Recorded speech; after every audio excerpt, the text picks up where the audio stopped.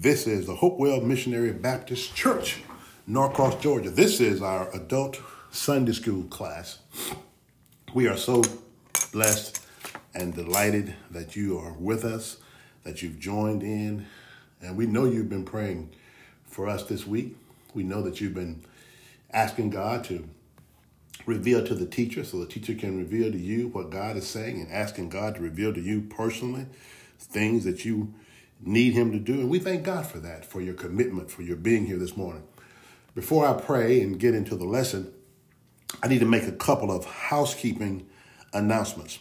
As you know, beginning next week, our Sunday school class will be live in Faith Hall at Hopewell. However, we will continue to use the conference line to tape the Sunday school class. So those who either don't feel good enough, or not good enough, but don't feel like they're quite ready to return to church in a church setting, live setting, will still be able to get Sunday school. Those who are not here in the city with us and who've grown accustomed to listen to us across the nation and other places, it'll still be available to you from 9 to 9:45 as it is virtually. But we will be live next week in Faith Hall. We will all be masked. And we will all keep our social distance. And as badly as we want to hug and greet each other, we will not do that until this pandemic has totally subsided.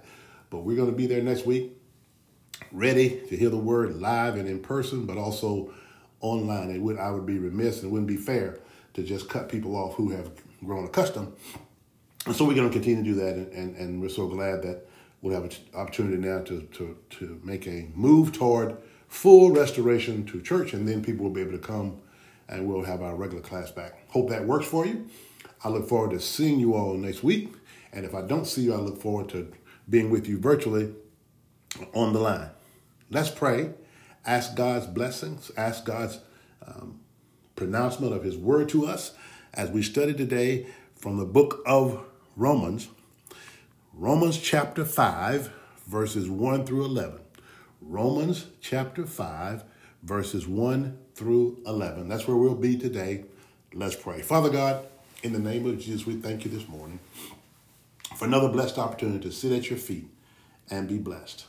We thank you, Father God, for your word, for your mercy, and for your grace. We thank you that when we left here last Sunday, there was no guarantee, no warranty that we'd be back here today, but here we are because of your blessings. We thank you, Father God, that we've learned a lot this week, that we've learned to pray, that we've learned to fast, that we've learned to focus on you, that we've learned to depend on you. We say thank you. We've had some ups this week. We've had some downs. But through it all, you've been right there to sustain us. And for this, we say thank you. We thank you for your loving kindness that we feel every time we pray, that we feel every time we think about you. Somebody said the more I call you, the better I feel. And the better I feel, the more I call you. So we just call your name, Jesus. Jesus, thy son of David, have mercy on us. Oh God, we haven't always this past week lived up to the standard, but you're still blessed. We haven't always this week done everything we're supposed to do, but you're still blessed. We haven't always this week been the best people we could be, but you're blessed. Father, thank you for that. Oh my God, we love you for that. Father, let those of us connected here virtually who have some sickness in our bodies, some disease, some things going on, and you are the healer. Heal right now. We know it doesn't matter how long it's been since we've been in this state. You can still heal. Heal, Father, right now, and we claim it by faith in the name of Jesus. Now, Father, those of us who are disconsolate, and we need you to be a deconsolator, to come in, wrap your big arms around us, give us comfort and peace. There's some of us, God, who have some things we're facing this week on our jobs and in our families, and we're a little nervous about it, we're a little anxious about it, but you told us to be anxious for nothing. But in everything, by prayer and supplication with thanksgiving, to make our requests known to you, and the peace of God, which passes all understanding, will keep our hearts and minds through Christ Jesus. We're doing that now, God. We're supplicating. We're bringing to you, God. You know what we're anxious about. You know what we're concerned about. You know what we're worried about. We're not supposed to. We know we aren't, but we are, God. We're human. And so we pray, God, now that you would grant us peace and that you would take over and fix it, Jesus, like you said you would. We love you today, God. We need you in our finances. Oh, God, bless God financially that we might meet our obligations. and that we might do what the Bible instructs us to do, that a good man leaves an inheritance for his children's children. Now, God, we pray for our bishop, who works so diligently, so tirelessly for the kingdom. God bless him right now from the crown of his head to the sole of his feet. Even God bless him not to be anxious about our restart. I know he's not. He's fully committed. He's fully there. But God bless him anyway. Engulf him with your spirit so that when he opens up next week, God, it will run as smooth as a clock. Do it now, God, for us in the name of Jesus. Now, God bless us as we study your word. Speak to us mightily today. We need to hear from you. We need to hear from you. We are like empty pictures before a full fountain. Fill us now, God, to overflow. Don't let it be routine. Don't let it be business as usual. Don't let it be, we're just here because we're here. Oh, God, do something great. Provide a refreshing in the name of Jesus. Give us that latter rain. Give us that latter rain. We thank you. We love you. We know you're going to do it for us. Your credit's good with us. In Jesus' name. All the people said, amen. Last week, as you know, we dealt with the fact that Father Abraham, the one patriarch who is identified with all three of the world's major religions, Christianity, Judaism, and Islam, that Abraham was justified by faith. That Abraham did not on his own accord, on his own effort, do anything that would have made him righteous, but God took his faith and accounted it to him for righteousness. What was Abraham's faith? That he left a polytheistic society down in the Ur of Chaldees, same place where Job lived, by the way, and moved all the way to a land that God was going to show him with only a promise of a promise, wrapped in a promise. That's what he did. And Abraham went there and had two sons. The first with his concubine Hagar that produced Ishmael, and Ishmael is the current progenitor of the Muslim nations as we know them, or people who consider themselves Muslim, who worship in the religion of Islam. And he produced Isaac, and through that Isaac line, Abraham, Isaac, Jacob, the 12 tribes of Israel is where Jews come in and where Christians come in, because we've been engrafted into the family of Abraham. We have been adopted into the family of Abraham, which is really the family of God, and we are now heirs and joint heirs with Christ. Abraham was the sort of father of many nations, but Jesus is our elder brother. Jesus is the one who made us legitimate in the eyes of God. Jesus is the one that made us become siblings. We are Jesus's younger brothers and sisters. He is our elder brother. Now, this Abraham who was justified by faith, that whole concept began to cause not issues but controversies, because Paul was trying to teach these people who were formerly Jews, who were so stylized and stylistic in their worship, that it wasn't about rituals. Now, some of us grew up like that. Some of us grew up in great traditions in the Baptist church, and great traditions in the Methodist church, and great traditions in the AME church, and great traditions in the Church of God in Christ. And because we grew up a certain way, we sometimes will look down our nose at and look askance at those who grew up another way and come another way, because we have certain rules. You cannot do that if you're a Baptist. You cannot do that if you're a Methodist. You cannot do that. And so the Jews were. They had 630 plus rules and regulations, and they felt if you kept those, it made you righteous. And Paul had to come along after Jesus had already turned the apricot all the way over and said, it has nothing to do with rules. It all has to do with faith in Jesus Christ. I don't care how good a rule keeper you are.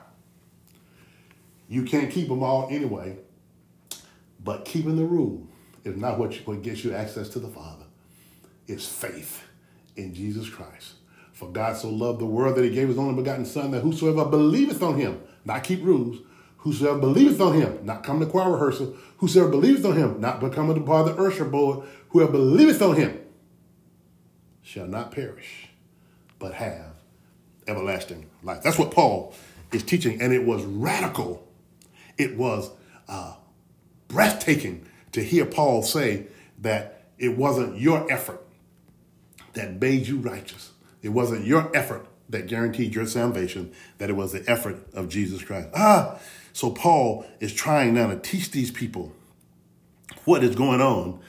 And he's teaching now a great theological lesson that you all must grasp.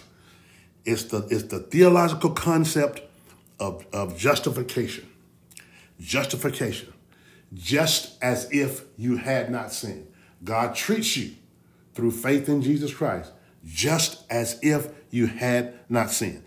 Paul, as you know, is writing this letter, this particularized letter to the Romans or the Italians or to the Christian church based at the city of Rome. Paul is writing to them having never visited them. And he has been on missionary journeys, but his desire is to get to Rome because of the Christians there were living under adverse circumstances. Paul plans, after he took his collection that he got on some other places to Jerusalem, he planned to visit Rome, and then based on how good the Romans were to him, he planned on taking that support and then travel down to Spain. So this epistle to the Romans served as an advanced goodwill ambassador letter for Paul's visit and his later mission to Rome. You can see the Rome reference in Romans 15, 22 through 33. Now in Romans chapter 3 and 4, let's back up and realize what we said before last week. I want you to imagine today that this is, you are facing a court case. And the court case you are facing, you have, what you're risking is, if you're found guilty, it's a life sentence. As a matter of fact, it's a death sentence. Imagine now, you're facing this court case. Get this in your mind. You're dressed as a defendant. Court's about to begin. The devil tells the judge that he's going to prove that you are guilty beyond a reasonable doubt. The devil has video of you committing sin. He has audio of you committing sin. He has eyewitnesses to your sin. And he has called people to the stand, one after another, after another, after another, even those folks that told you they would never tell it. The devil has paraded those people through the court. Everybody is there watching. You are seated at a defense table. You are nervous and sweating. And the court is about to begin. And the devil is pointing his bony finger in your face and telling you you're guilty and you're going to hell for everything you've done. And people are laughing at you in the background, and the media is there, and it's on the front page of the newspaper, and CNN is broadcasting it, and NBC and ESPN and ABCDEFG. Everybody is broadcasting it. That's how you are when you're in a life of sin. The devil's got you in court, and as court begins, Paul, the apostle, says, I want to make a presentation on behalf of the defendant. Wait, Paul. The defendant's guilty. Everybody knows it. We saw it live and in color, like all of us who are old enough to remember seeing Jack Ruby shoot Lee Harvey Oswald after Oswald killed Kennedy. We saw it live in person. Knew he was guilty. What are you putting up a defense for? Because we have the right to put a defense up. So watch this. So here comes the defense. Jesus and Paul for the defense. And they open their defense this way and these words, with these words. And I want you to get a hold of this today in your imagination because the devil will try his best to embarrass you and beat you up in the court of public opinion. And as you go to and fro, but I want you to understand you've got a great defense. Here it starts. Look at the first word of the defense counsel in Romans chapter 5 and verse number 1. Paul says, therefore, being justified by faith, we have peace with God through our Lord Jesus Christ. Wait a minute, Paul. Paul starts his defense with the word therefore. When you're studying the Bible, whenever you see the word therefore, try to figure out what it's there for. Here's what it's there for. Romans 4 and 25, 4 and 25 says, who was delivered, talking about Jesus, for our offenses and was raised again for our justification. Paul says that if you were listening to me before, you know that Jesus the Christ was delivered for our offenses, our sin. Jesus he knew no sin. and was raised again. You know, Jesus died. And on the third day, he arose from the dead. The tomb is still empty. You can go over there and look at it. It's still empty. It's forever been empty, forever will be empty.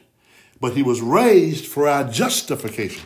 Paul says, because of that, or therefore, Paul says, we have peace with God through Jesus Christ. He said, Paul says, I want to reveal, ladies and gentlemen of the jury, some of the blessings that come with justification and why this poor person sitting here accused is not guilty. Therefore means that Paul drew a conclusion from his remarks on justification by faith in chapters 1 through 4. The past tense of the words being justified indicates that justification or being made right with God is a completed act. It's not something the believer is working toward. Let's go over that again. He used the term, therefore, being justified, indicates that justification, being treated by God just as if you had not sinned, or being made right with God, is a completed act.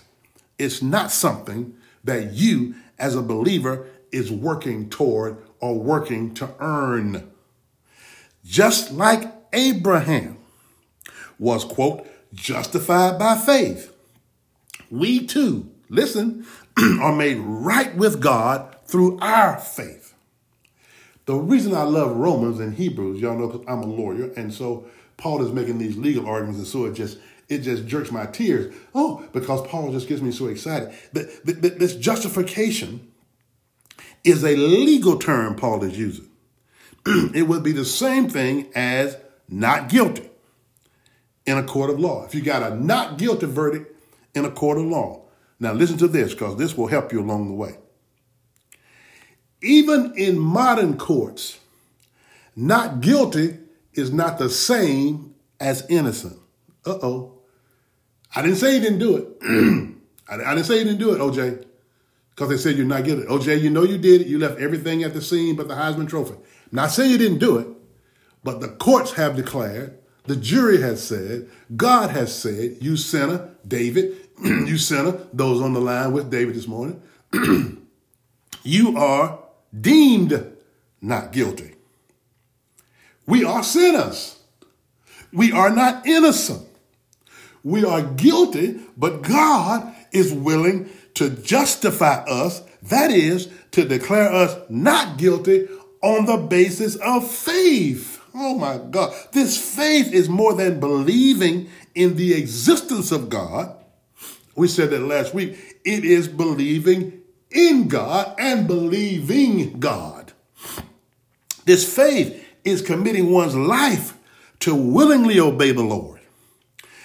And because we have been justified by faith, one of the blessings that we enjoy is that we have peace with God. We are not on probation. We can go out of the yard. There is no leg control device on your ankle. There's no ankle monitor. God is not running around behind you trying to figure out if you go out of the fence or not and commit sin. You can stop looking over your shoulder. You can stop worrying about the thing going beep, beep, beep because you've gone too far from the house. You are no longer on probation. You are free in Jesus. Oh, listen, everybody in the courtroom is starting to freak out a little bit now because most people want you to stay guilty because they're guilty. Most people want you to wallow in your sin because they're wallowing in theirs. But Paul says, no. Paul says, not so. He says, we have peace with God. We've paid the last fine. Jesus said, it's finished.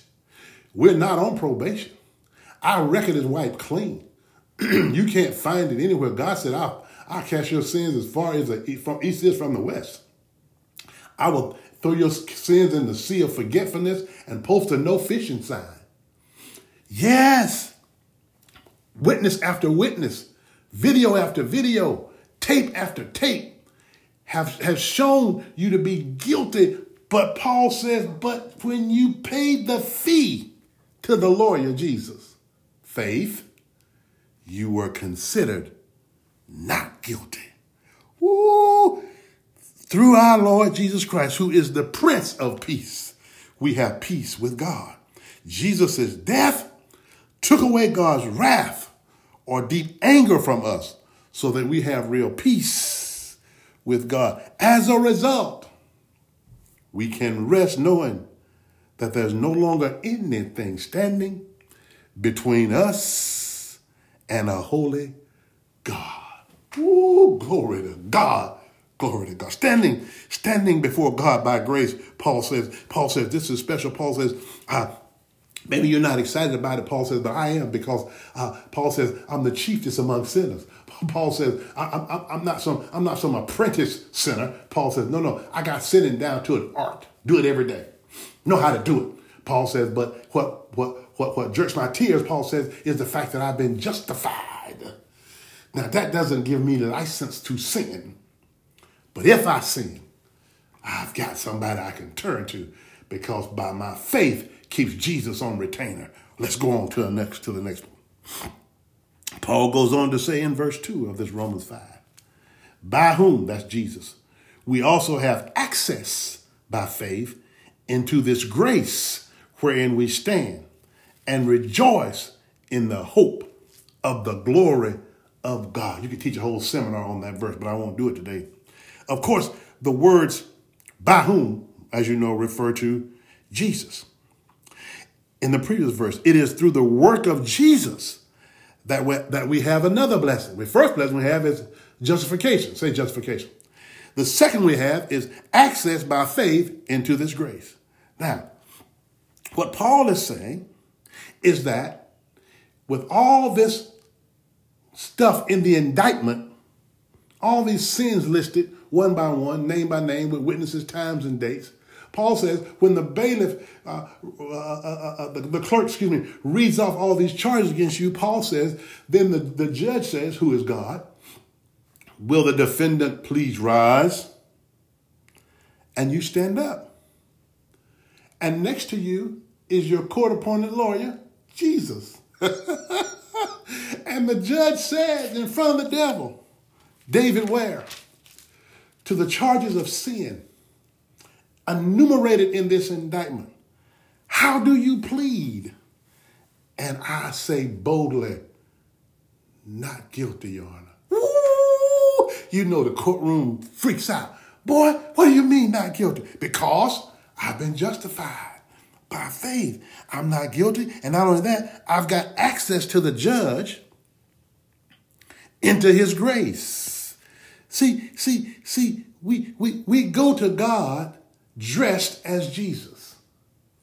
Yeah, see, you don't go to God in your own right. You go to God in the name of Jesus the Christ. Paul says this grace wherein we stand, this portrays Jesus now as our mediator.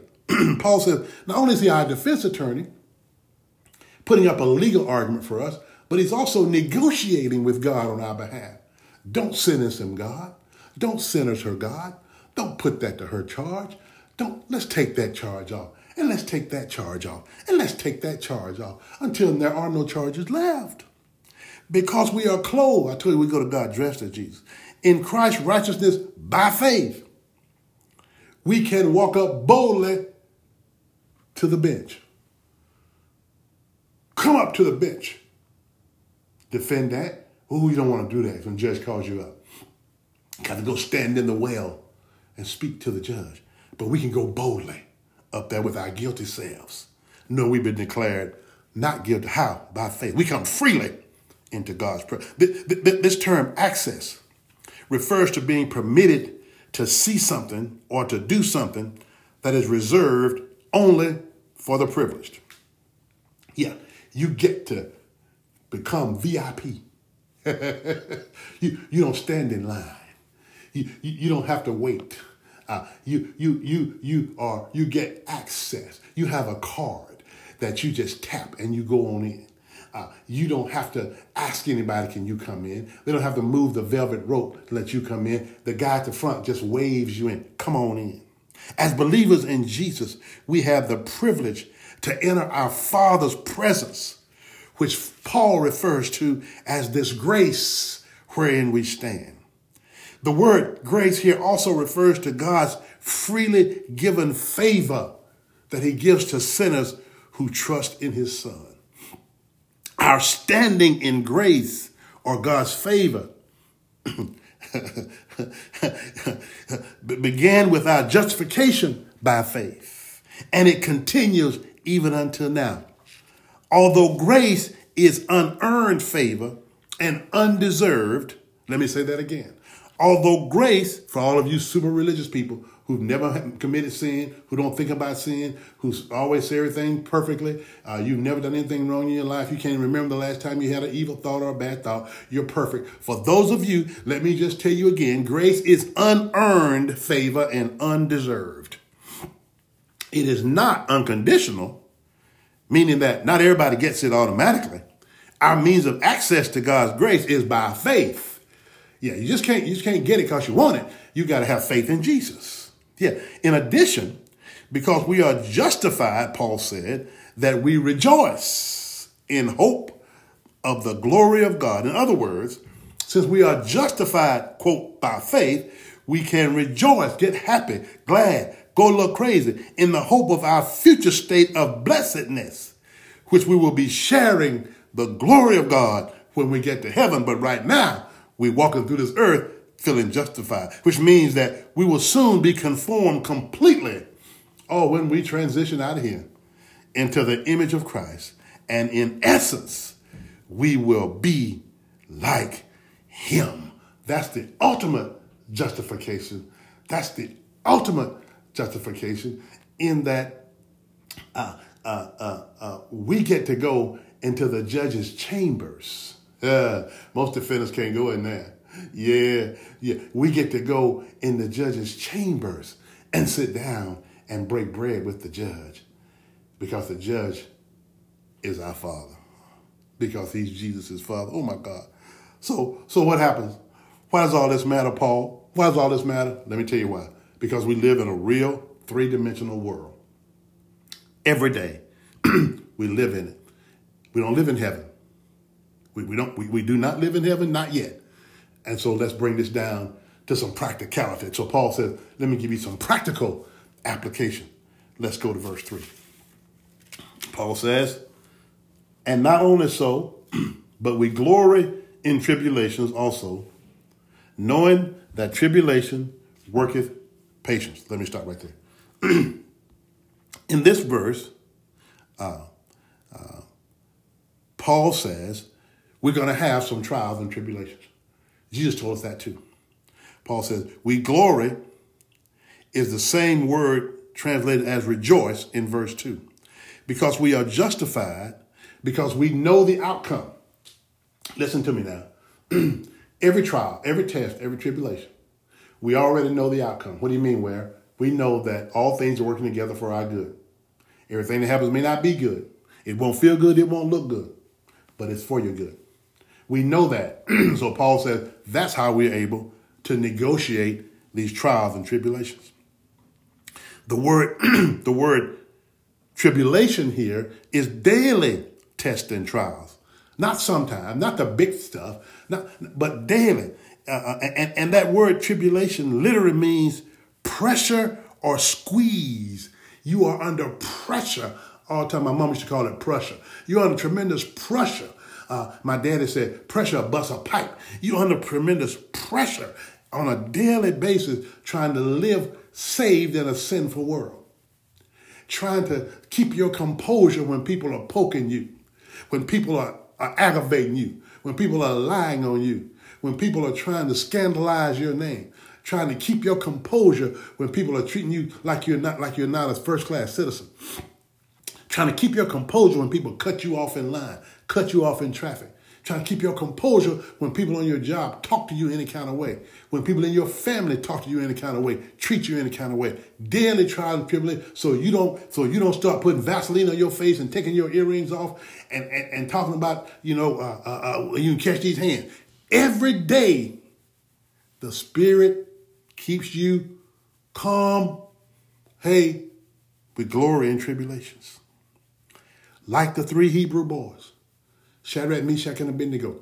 Before they went into the fire, they said, listen, our God can save us, but if he doesn't, we're still not going to bow down. That kind of blessed assurance allows you on a daily basis to walk through the treacherous pitfalls of life and not give up your hard-fought access to God.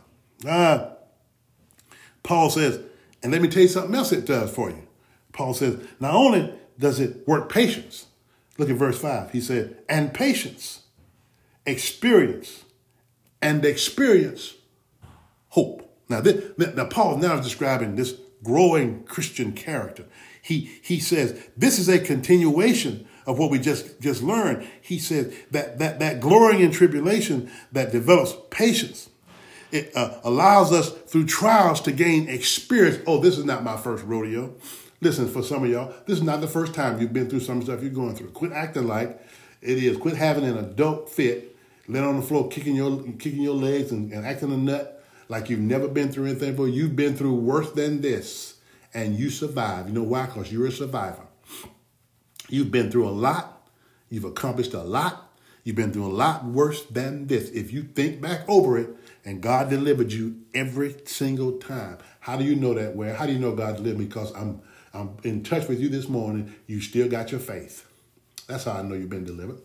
I didn't say you liked it. I didn't say it came out the way you wanted it to. I didn't say it came out the way you wrote it out on your paper. But what I'm telling you is because you're on the line this morning, despite what you've been through, you still got faith. You won, whether you know it or not. Because it's worked experience.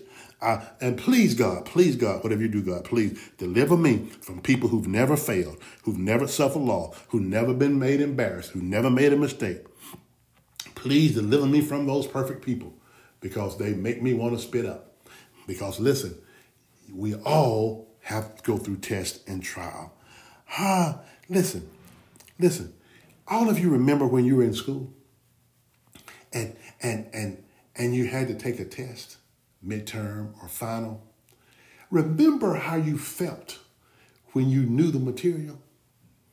See, all the A students, they didn't sweat it. They didn't pull no all-nighter. They went up with big old bags under their eyes, looking crazy. Hair wasn't combed, teeth wasn't brushed. No, they went to bed. They went to sleep. They still had to take the test, but since they knew the material, they weren't worried about their grade. I knew I was going to get an A in English. I knew I was going to get an A in history. I knew I was going to get an A in social studies. This is something, y'all, I knew in my knew. Yeah. And so I never sweated those things. What? And that's how you have to be about life. You're going to get an A. Why? Because you've got patience. You've been through tribulation. You've been through this before. You know the material. Don't sweat the test. Take it and go on and get your A. Everybody takes the same test, even those who flunk. The difference is those who know the material and know that they know. When they take the test, they get up without even having to get their grade. They know they passed. Ooh, give your neighbor a high five and say, I passed. I passed. And I didn't pass because it's not graded on a curve, by the way. No. I made an A. But let me tell you something. May I tell you something? And those of you who say, well, I've tried and tried, I keep failing and failing, the next test you take, let Jesus take it for you. Yeah, let Jesus take the test for you. He'll do it. See, that's not wrong in faith school. Somebody else can take your test. Who? Jesus. Jesus can sit down and take your test. And here's the thing that you'll learn about Jesus. That even if you turn in an F paper, Jesus will take it and correct all the wrong answers. And when it gets finally turned in, your final grade will be an A. That's how faith in Jesus works. Because, by the way, no test, no testimony. Let's go a little deeper. Let's go a little further. Look at verse 5. And hope. Hope maketh not ashamed, because the love of God is shed abroad in our hearts by the Holy Ghost, which is given unto us. So far in this chapter, Paul had written about faith and hope. Therefore, it's only right now that Paul begins to write about God's love. Yeah, because Paul says that this hope he's talking about refers to making not ashamed. The word, quote, ashamed here means disappointed. In other words, Christian hope won't disappoint the believer. We will never be ashamed or disappointed in the hope we have of one day being made into the very image of Christ. You're not going to be ashamed. You can get ashamed and disappointed and embarrassed sometimes in life. And it's happened to some of us who try to get in these get-rich-quick schemes, these direct marketing schemes. All of us, fool around with Amway trying to be a diamond and some other pyramid scheme trying to get rich quick. And all you lose is your money. And you get so ashamed and you think to yourself, I can't believe I was that dumb. But Paul says that's not going to happen to you in Jesus. You're not going to wake up one day and figure out that you've wasted your time and money because your reward is certain. This hope, because the love of God is shed abroad in our hearts, this expression, the love of God, reminds us that this love comes directly from God. The Greek verb here rendered shed abroad literally means to pour out. Therefore, what Paul was saying is God's love was poured out into our hearts by the Holy Ghost, which is given to us. It's very important to understand that this is God's love, not our love. For our love is fleeting, temporary, temporal, but God's love is everlasting. When Paul used the words, the Holy Ghost, which is given to us, he probably had in mind what happened on the day of Pentecost, when they all were with one accord in one place, and they looked around and they saw these cloven tongues like fire, and it set on all of them, and they began to speak with other tongues. And Paul says that Holy Ghost was a gift promised by Jesus. Jesus says, I'm going away, but I will send the Holy Spirit, and that Holy Spirit that comes to us will move in with us, settle with us, walk with us, talk with us, keep us on the straight and narrow, and allow us to live our lives not worried about whether we have to look over our shoulder, that God's mad with us. Paul, thank you so much. Paul goes on to say, he says that once we accept Christ, the Holy Spirit, I told you, takes up residence in us and indwells our hearts. It becomes a referee. Y'all watch sports, you know the referee will tell you when you make a mistake, but the referee can't correct the mistake. The difference with us is when the referee throws a flag on us, when the devil throws a flag on us, the referee, which is the Holy Spirit, goes and picks the flag up and says, I got that. No penalty. Keep playing. Woo! Watch verse 6. For when we were yet without strength, in due time, Christ died for the ungodly. Woo! Let me tell you something. If you haven't done it yet in your Bible, right at that last end of the verse that says ungodly, just put a parenthesis there and put your name there, and then put a closed parenthesis. So let me read it this way for myself. For when I was yet without strength, I was a sinner. In due time, Christ died for me. Yeah, don't do it conceptually. The quote ungodly. He's talking about sinners. That we, the whole human race, we were without strength. What do you mean without strength? We're weak and powerless to get ourselves back on track with God. The idea here is that God loved us when we were powerless to justify or save ourselves. We were completely powerless to cause any change in our sinful condition. But God had a plan to redeem fallen humanity. And in due time, or at the right time, he sent Jesus into the world. What do you mean he sent Jesus? That is to say, y'all familiar with a lifeguard at a swimming pool or at a beach? The lifeguard doesn't jump in the water if you're drowning to prove the lifeguard can swim. The lifeguard jumps in the water to save you. Everybody knows the lifeguard can swim. Jesus was the Son of God. He came to earth to save you. He was God's Son while in heaven, God's Son when he got to earth, God's Son when he went back. He's always God's Son, but he condescended. He came down to save you, to pull you out of the ocean so you wouldn't drown in a world of sin. Let's read verse 7. For scarcely a righteous man would one die, yet peradventure for a good man, some would even dare to die.